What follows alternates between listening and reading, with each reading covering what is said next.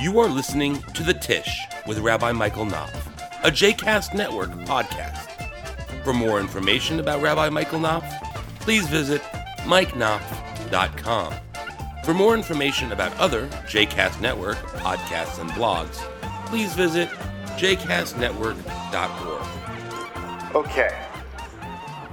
So while the papers are going around, we'll go ahead and get started. The title of this class, or something close to the title of the class, is a Jewish view of the 21st century, or a rabbi's take on the 21st century.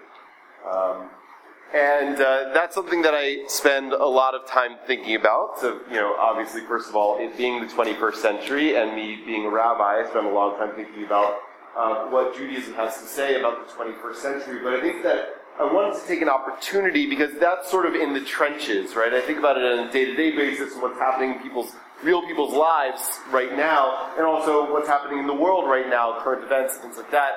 And the news out of Israel last night and this morning, there's of course, obviously a lot of things happening in world affairs, and we can talk about that. But I wanted to take a step back and talk about the century as a whole. And I wanted to do it first by way of autobiography, okay? Just to kind of tell you where I am in this drama and where I'm coming to the topic from. So, I was born in Atlanta, Georgia in 1983. Let that sink in for a second, okay? I was born in Atlanta, Georgia in 1983, which, if you keep track of these things, puts me right at the very beginning of what the demographers call Gen Y, or the millennial generation. Okay? It was at first called Gen Y because the generation that came before me was Generation X. And they didn't know what to call the next generation, so they called Gen Y, and then renamed it. I don't know who renamed it, but somebody eventually renamed it to the Millennials, referring to the fact that me and people in my generation really came of age around the turn of the millennium. So the idea of a Jewish view on the 21st century is deeply personal to me, because this is the 21st century was really the initiation of my adult life. My teenage years leading up to the 21st century. I went to college in the fall of 2001. More on that in a second, right? So my teenage years were like 1996 through 2000, right? So a lot of what we're going to talk about really starts emerging during that time, and then at the turn of the 20th century as well. Okay, so this is really personal to me, because this is the world that I was born into, and am now inheriting and trying to inhabit and make sense of. And I think a lot of us are trying to make sense of this world that we live in, but we are living in a really incredible time. If we were talking about the 20th century, I think one of the things that I would talk about is the proliferation of advances in medical science and technology, which enabled us to get to this point at which there are more living generations today simultaneously living generations today than at any other point in human history. It's an incredible phenomenon, right? We have people who are they call it the greatest generation, right? The World War II era generation, the baby boomers, the Generation X, and the millennials, right? And then whatever is going to come after the millennials will probably also coexist with still people in the greatest generation, right? So we're living in this, and that's never happened before in all of human history, where you've had 4 or more cohesive generations living side by side, trying to make sense of the world together. It's really unprecedented, and is, I think, a factor in some of the challenges and disillusionment and upheaval in our time. Okay, so we'll come to that in a second. So I want to go back to my biography a little bit. So I was born in Atlanta, Georgia in 1983. What time do we have until, by the way, Aaron? 12:30, okay. All right, so I want to make sure that we leave enough time for conversation. So So I was born in 1983. I grew up going to an Orthodox Jewish day school in Atlanta called the Greenfield Hebrew Academy. And I was,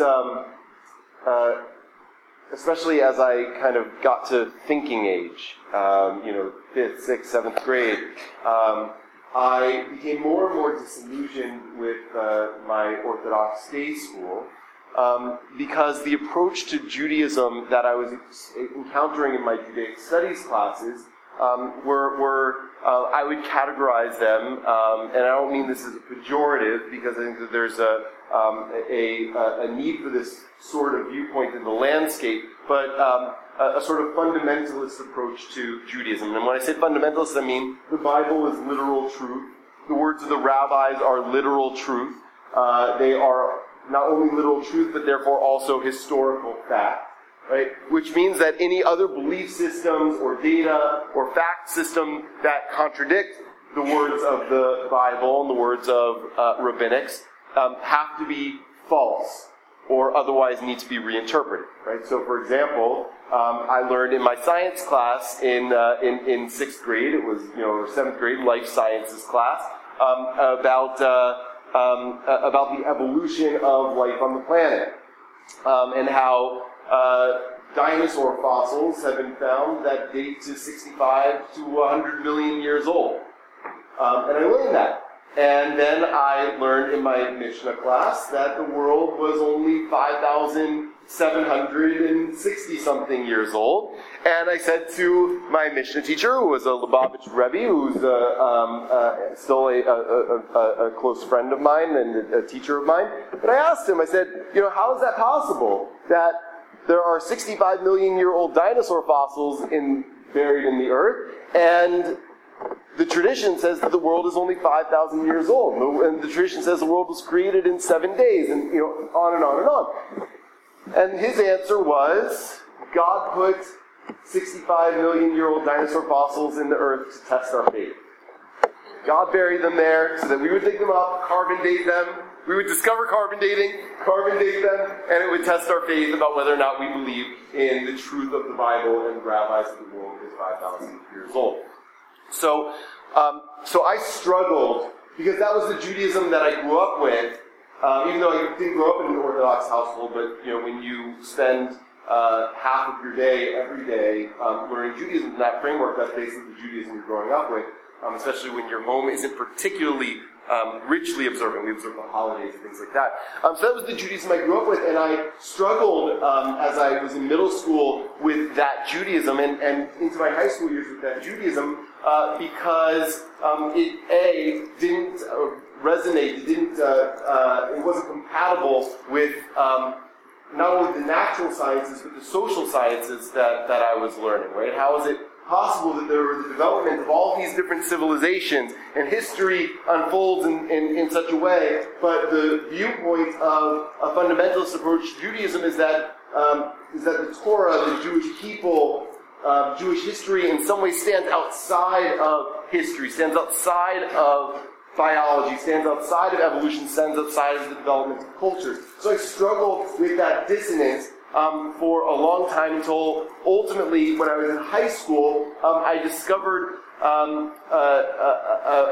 conservative Judaism essentially through USY, which is the Conservative Movement's teen organization. And I had a really wonderful local USY chapter and led by a really fantastic educator who opened my eyes to seeing Judaism in a totally different way. Not as apart from the world and distinct from the world and standing outside of history and science and culture, but as intimately involved in and shaped by and influenced by the real world around us. And that has a mission to impact the world of which it's a part.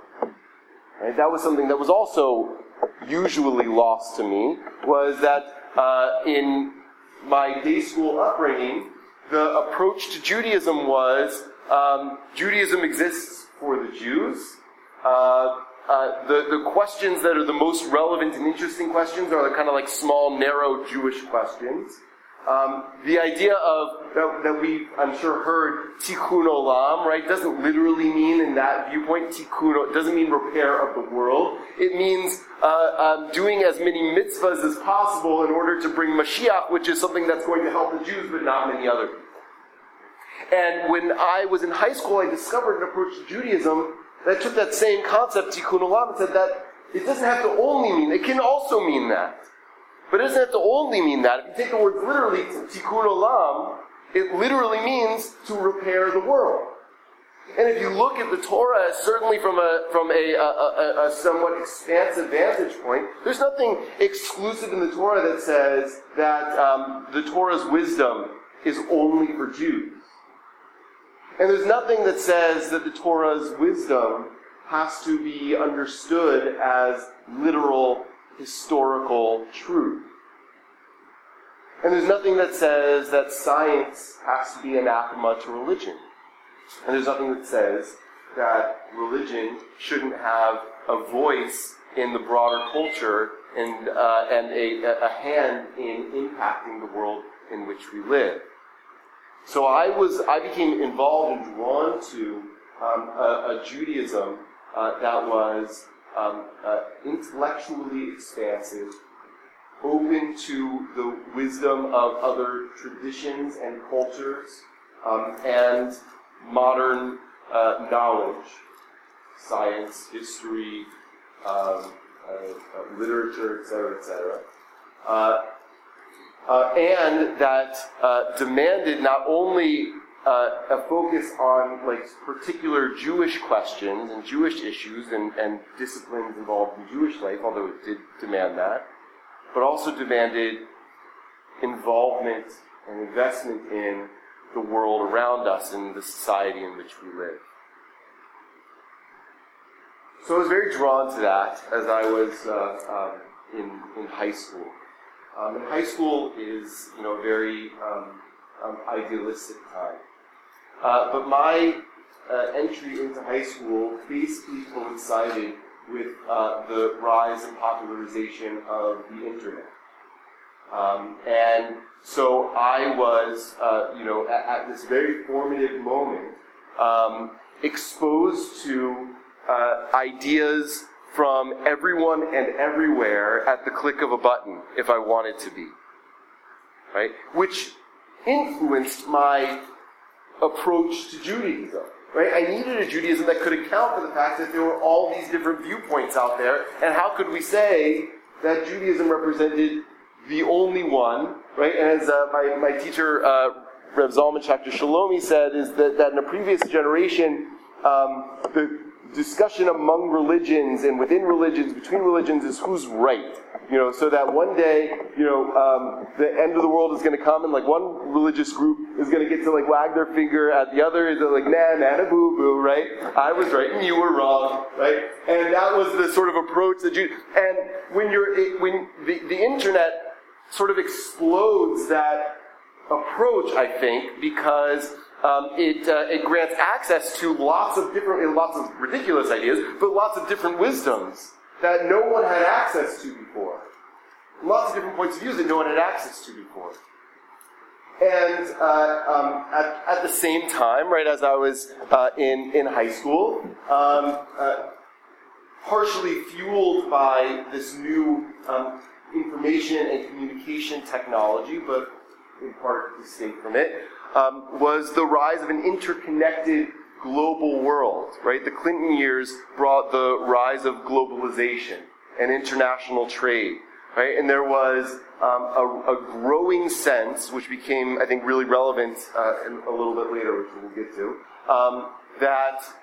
that what happens in America impacts what happens in China in very direct ways, and impacts what happens in India and in Central America and in Canada and in the Middle East in very direct ways, and vice versa, right? Globalization means that we live in a deeply interconnected world. And we always lived in a deeply interconnected world, but the world became much smaller in the late 90s than I think any of us really ever experienced, and that had really profound implications. So as I was thinking about my Judaism and thinking about my Judaism being a Judaism of l'taken olam, to make the world a better place, I had to reconcile that with the fact that my little tiny actions here, what I buy at Walmart or Target or the food that I eat, has implications thousands and thousands of miles away.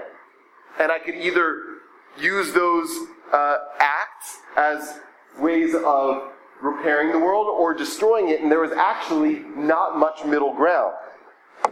Now, I can have a small impact in ripping apart the world in the decisions that I make. It may not make a huge difference, but it makes a difference, right? So I wrestled with that, and so in 1996, the Summer Olympic Games were in Atlanta, right? And if you remember, there was a bombing at the 1996 Olympics. I wasn't at Centennial Park that night, but I was in Atlanta that night. So that brings me to the next issue, right? Even though the Olympic Park bombing wasn't religious terrorism, the next significant phenomenon, I think, of my life growing up, and I think that we're still struggling with today, is violent extremism. So the fact of being in the Olympics in Atlanta, right, being around all those different cultures, right, that was eye-opening for me. That my, like, because before 1986, I thought Atlanta was like this like little parochial city, and I guess in some ways it was. And then all of a sudden, the world was there, and so that brought this idea that we live in this interconnected world very, very close to home. So in 2001, like I said, was my freshman year of college. And I decided to go to college. What can you do? I decided to go to college at a joint program between Columbia University and the Jewish Theological Seminary, where I would get 2 degrees, a degree in some kind of Judaic studies, and a degree in whatever it is I wanted to study at Columbia, which ended up being history. And I was very excited to, I've lived in Atlanta my whole life, to go to the, big city and make my way there. The Tuesday after orientation week, terrorists hijacked planes and flew them into the World Trade Center. And there I was in New York, away from home for the first time in my life, and experiencing September 11th firsthand. Right? And what's that?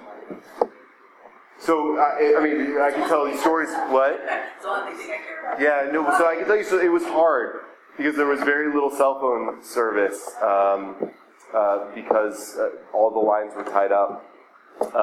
Eventually, later in the day, I was able to connect with them. But it was a terrifying time, and I remember, so the next day, because that night we were all just kind of in shock, and the next day I went down to Times Square, and Times Square was empty save for people sitting in suits on the street corners crying, and then the next day I went down to Union Square, which is basically it's 14th Street, and that's basically as far as they were letting bystanders go downtown at the time. What? My parents? No. In some ways they thought that I was in the safest place I could possibly be, because everyone was terrified. No one was flying, no one was going. Right? I'm sure my mom may have wanted me to come home, but no. But anyway, so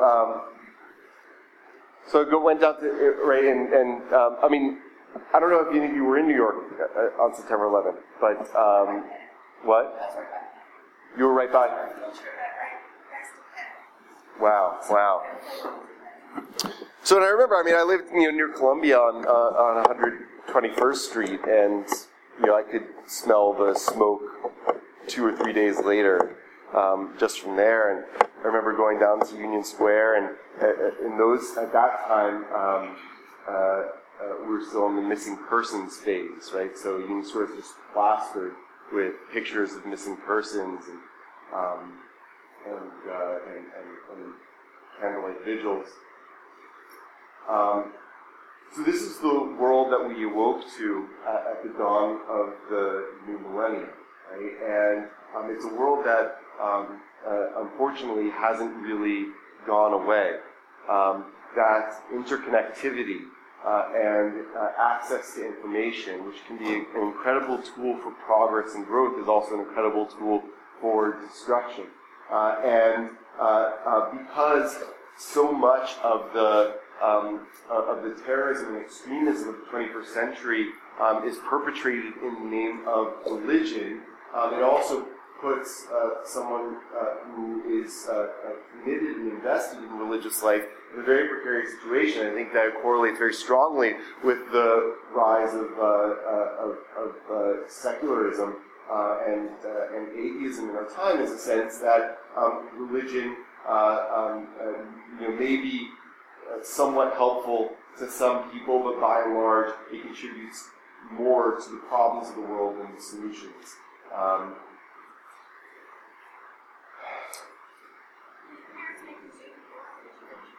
I finished my 4 years there.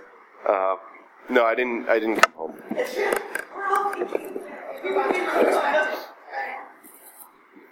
I can give you their phone numbers. You can call them and ask them why. Well, I mean, the truth is, I assume experience this with your college age and above kids. Even if they wanted me to, at that point I'm a 18-year-old with a will of my own, and so unless they're going to come and forcibly remove me from Manhattan, there's a good chance that I wouldn't have listened to them anyway. Yeah.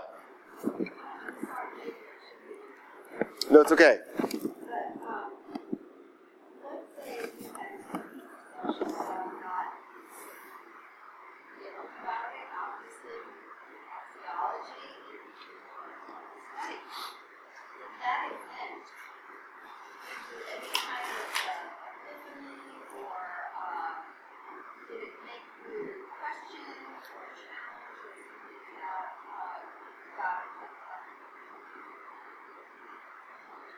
Did everybody hear the question? Yeah. The question was, did 9/11 cause me to change my thinking about God? Mm-hmm. Yes and no. Okay, so yes, in the sense that it struck me that a particular approach to God and a particular understanding of religion contributes to the ideology that motivates people like the 9/11 hijackers, and is not an effective combat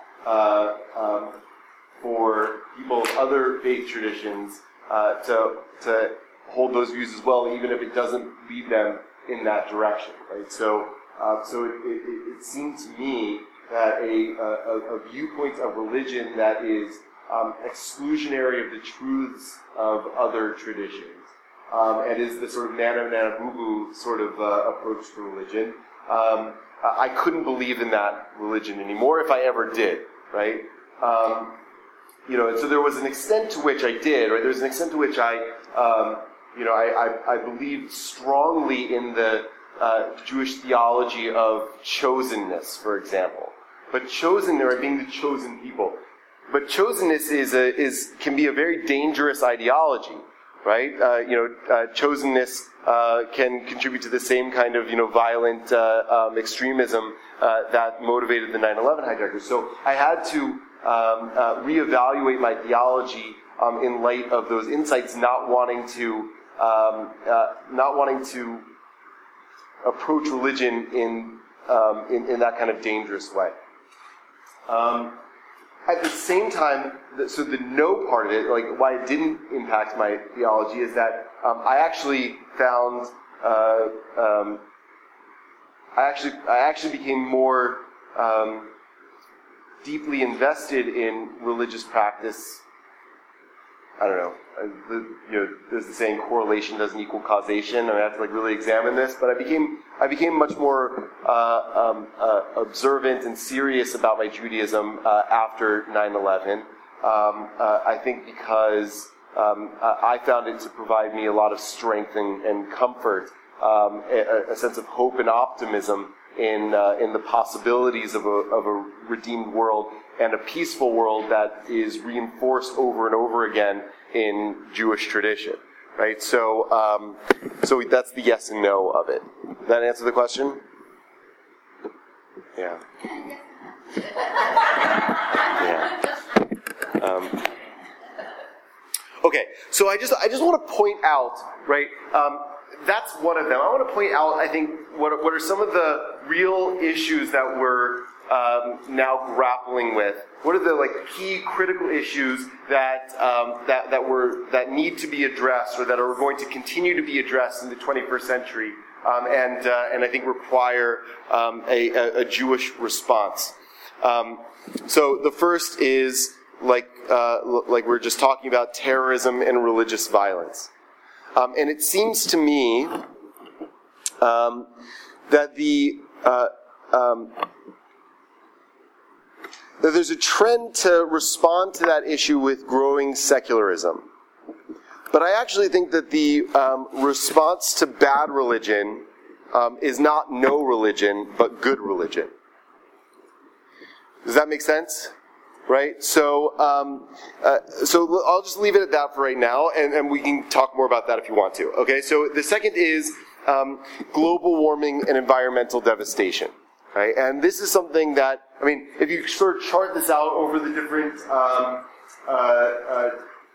generations, demographics that I mentioned before, this issue charts way higher as a concern among millennials and younger than older generations, because I think we awoke to a world, we were born into a world where there was a rampant awareness that our consumption decisions and lifestyles, especially in the developed world, were creating an unsustainable conditions for human life on the planet, right? And so we are worried, right? Our parents' generation and older might be kind of worried about what the world will be like that they're going to bequeath to their children. But we actually, I think, are in a situation where we're not only worried about what we're going to bequeath to our children, but what's the world going to be like in 30, 40 years, right? When we are the age of the boomers, the greatest generation folks now, will this planet be habitable, fit for habitation for human life? And that's a major issue for us, and I think that this contributes to another sort of conflicting sense that I think we have in our time of simultaneously, because of the internet and the interconnectivity of the world, there's a rising democratization of life. Right? Wikipedia is the best example of this, right? Where everybody can contribute and everybody has a voice and everybody can be an expert, right? On the other hand, there's a tremendous amount of disillusionment at the inability of the existing structures to respond to major challenges of our time, right? So there's a real dangerous, I think, disillusionment among people in my generation about the efficacy of government to solve the big problems and the big questions of our time.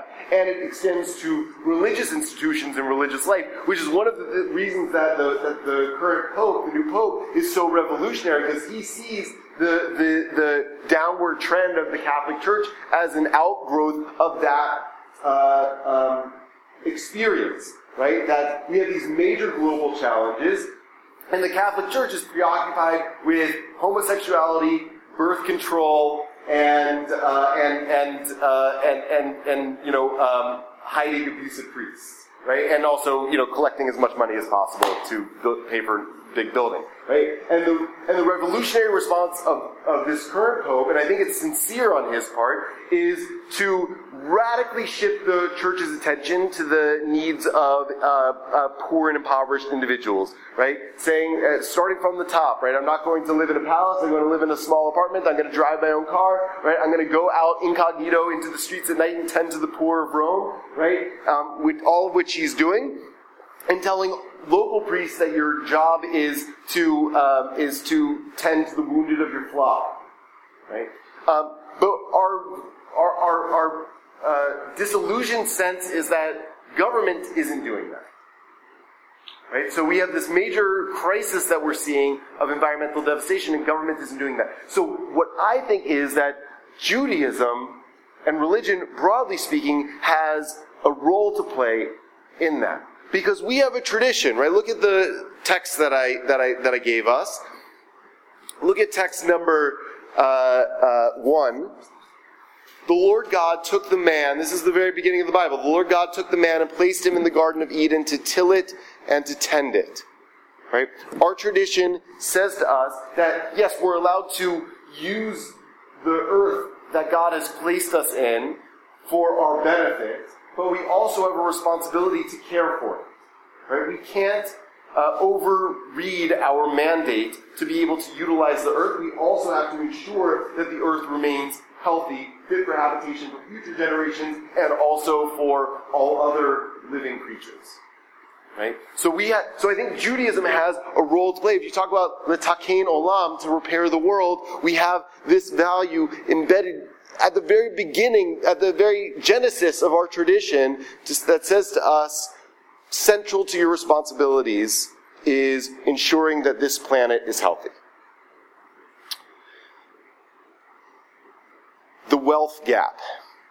Okay? Globalization has done a lot of really wonderful things. I think it's created, by and large, a more peaceful planet, even though there are obviously exceptions to that rule. But if you chart the course of human history, we live in the most peaceful era ever in human history. There's a lot to be optimistic about. Right? The odds of you dying a violent death are way lower in 2015 than they were in 1995 and that they were in 1455. Right? So we're living in a good time. And I think globalization and the interconnectivity of our planet has played a large part in that. On the other hand, it has also contributed to serious divisions between those who have and those who don't in our country specifically, but across the world more generally. Right? And the divisions that exist between rich and poor in our country are nothing compared to the divisions that exist between rich countries and poor countries. And the poor countries, by and large, are the ones that we rely on to make our cheap products that we can continue to use and enjoy to enable us to be rich countries. Because we don't have to spend all our money on iPods. We can spend just a little bit of money on iPods and then have the rest of the money to be rich, right? Which is a nice thing. The downside of it is that to get those cheap goods, we have to rely on cheap labor in Africa to mine the minerals, and then we have to rely on cheap labor in China to produce the iPhones, and then we have to rely on cheap labor here to sell us the iPhones in Walmart, right? So so rising global interconnectivity is a good thing, but one of the major challenges as an outgrowth of that needs to be addressed is the major disparity in wealth that exists in our country and around the world. That I think has never existed quite in the same way in human history. And our tradition, I think,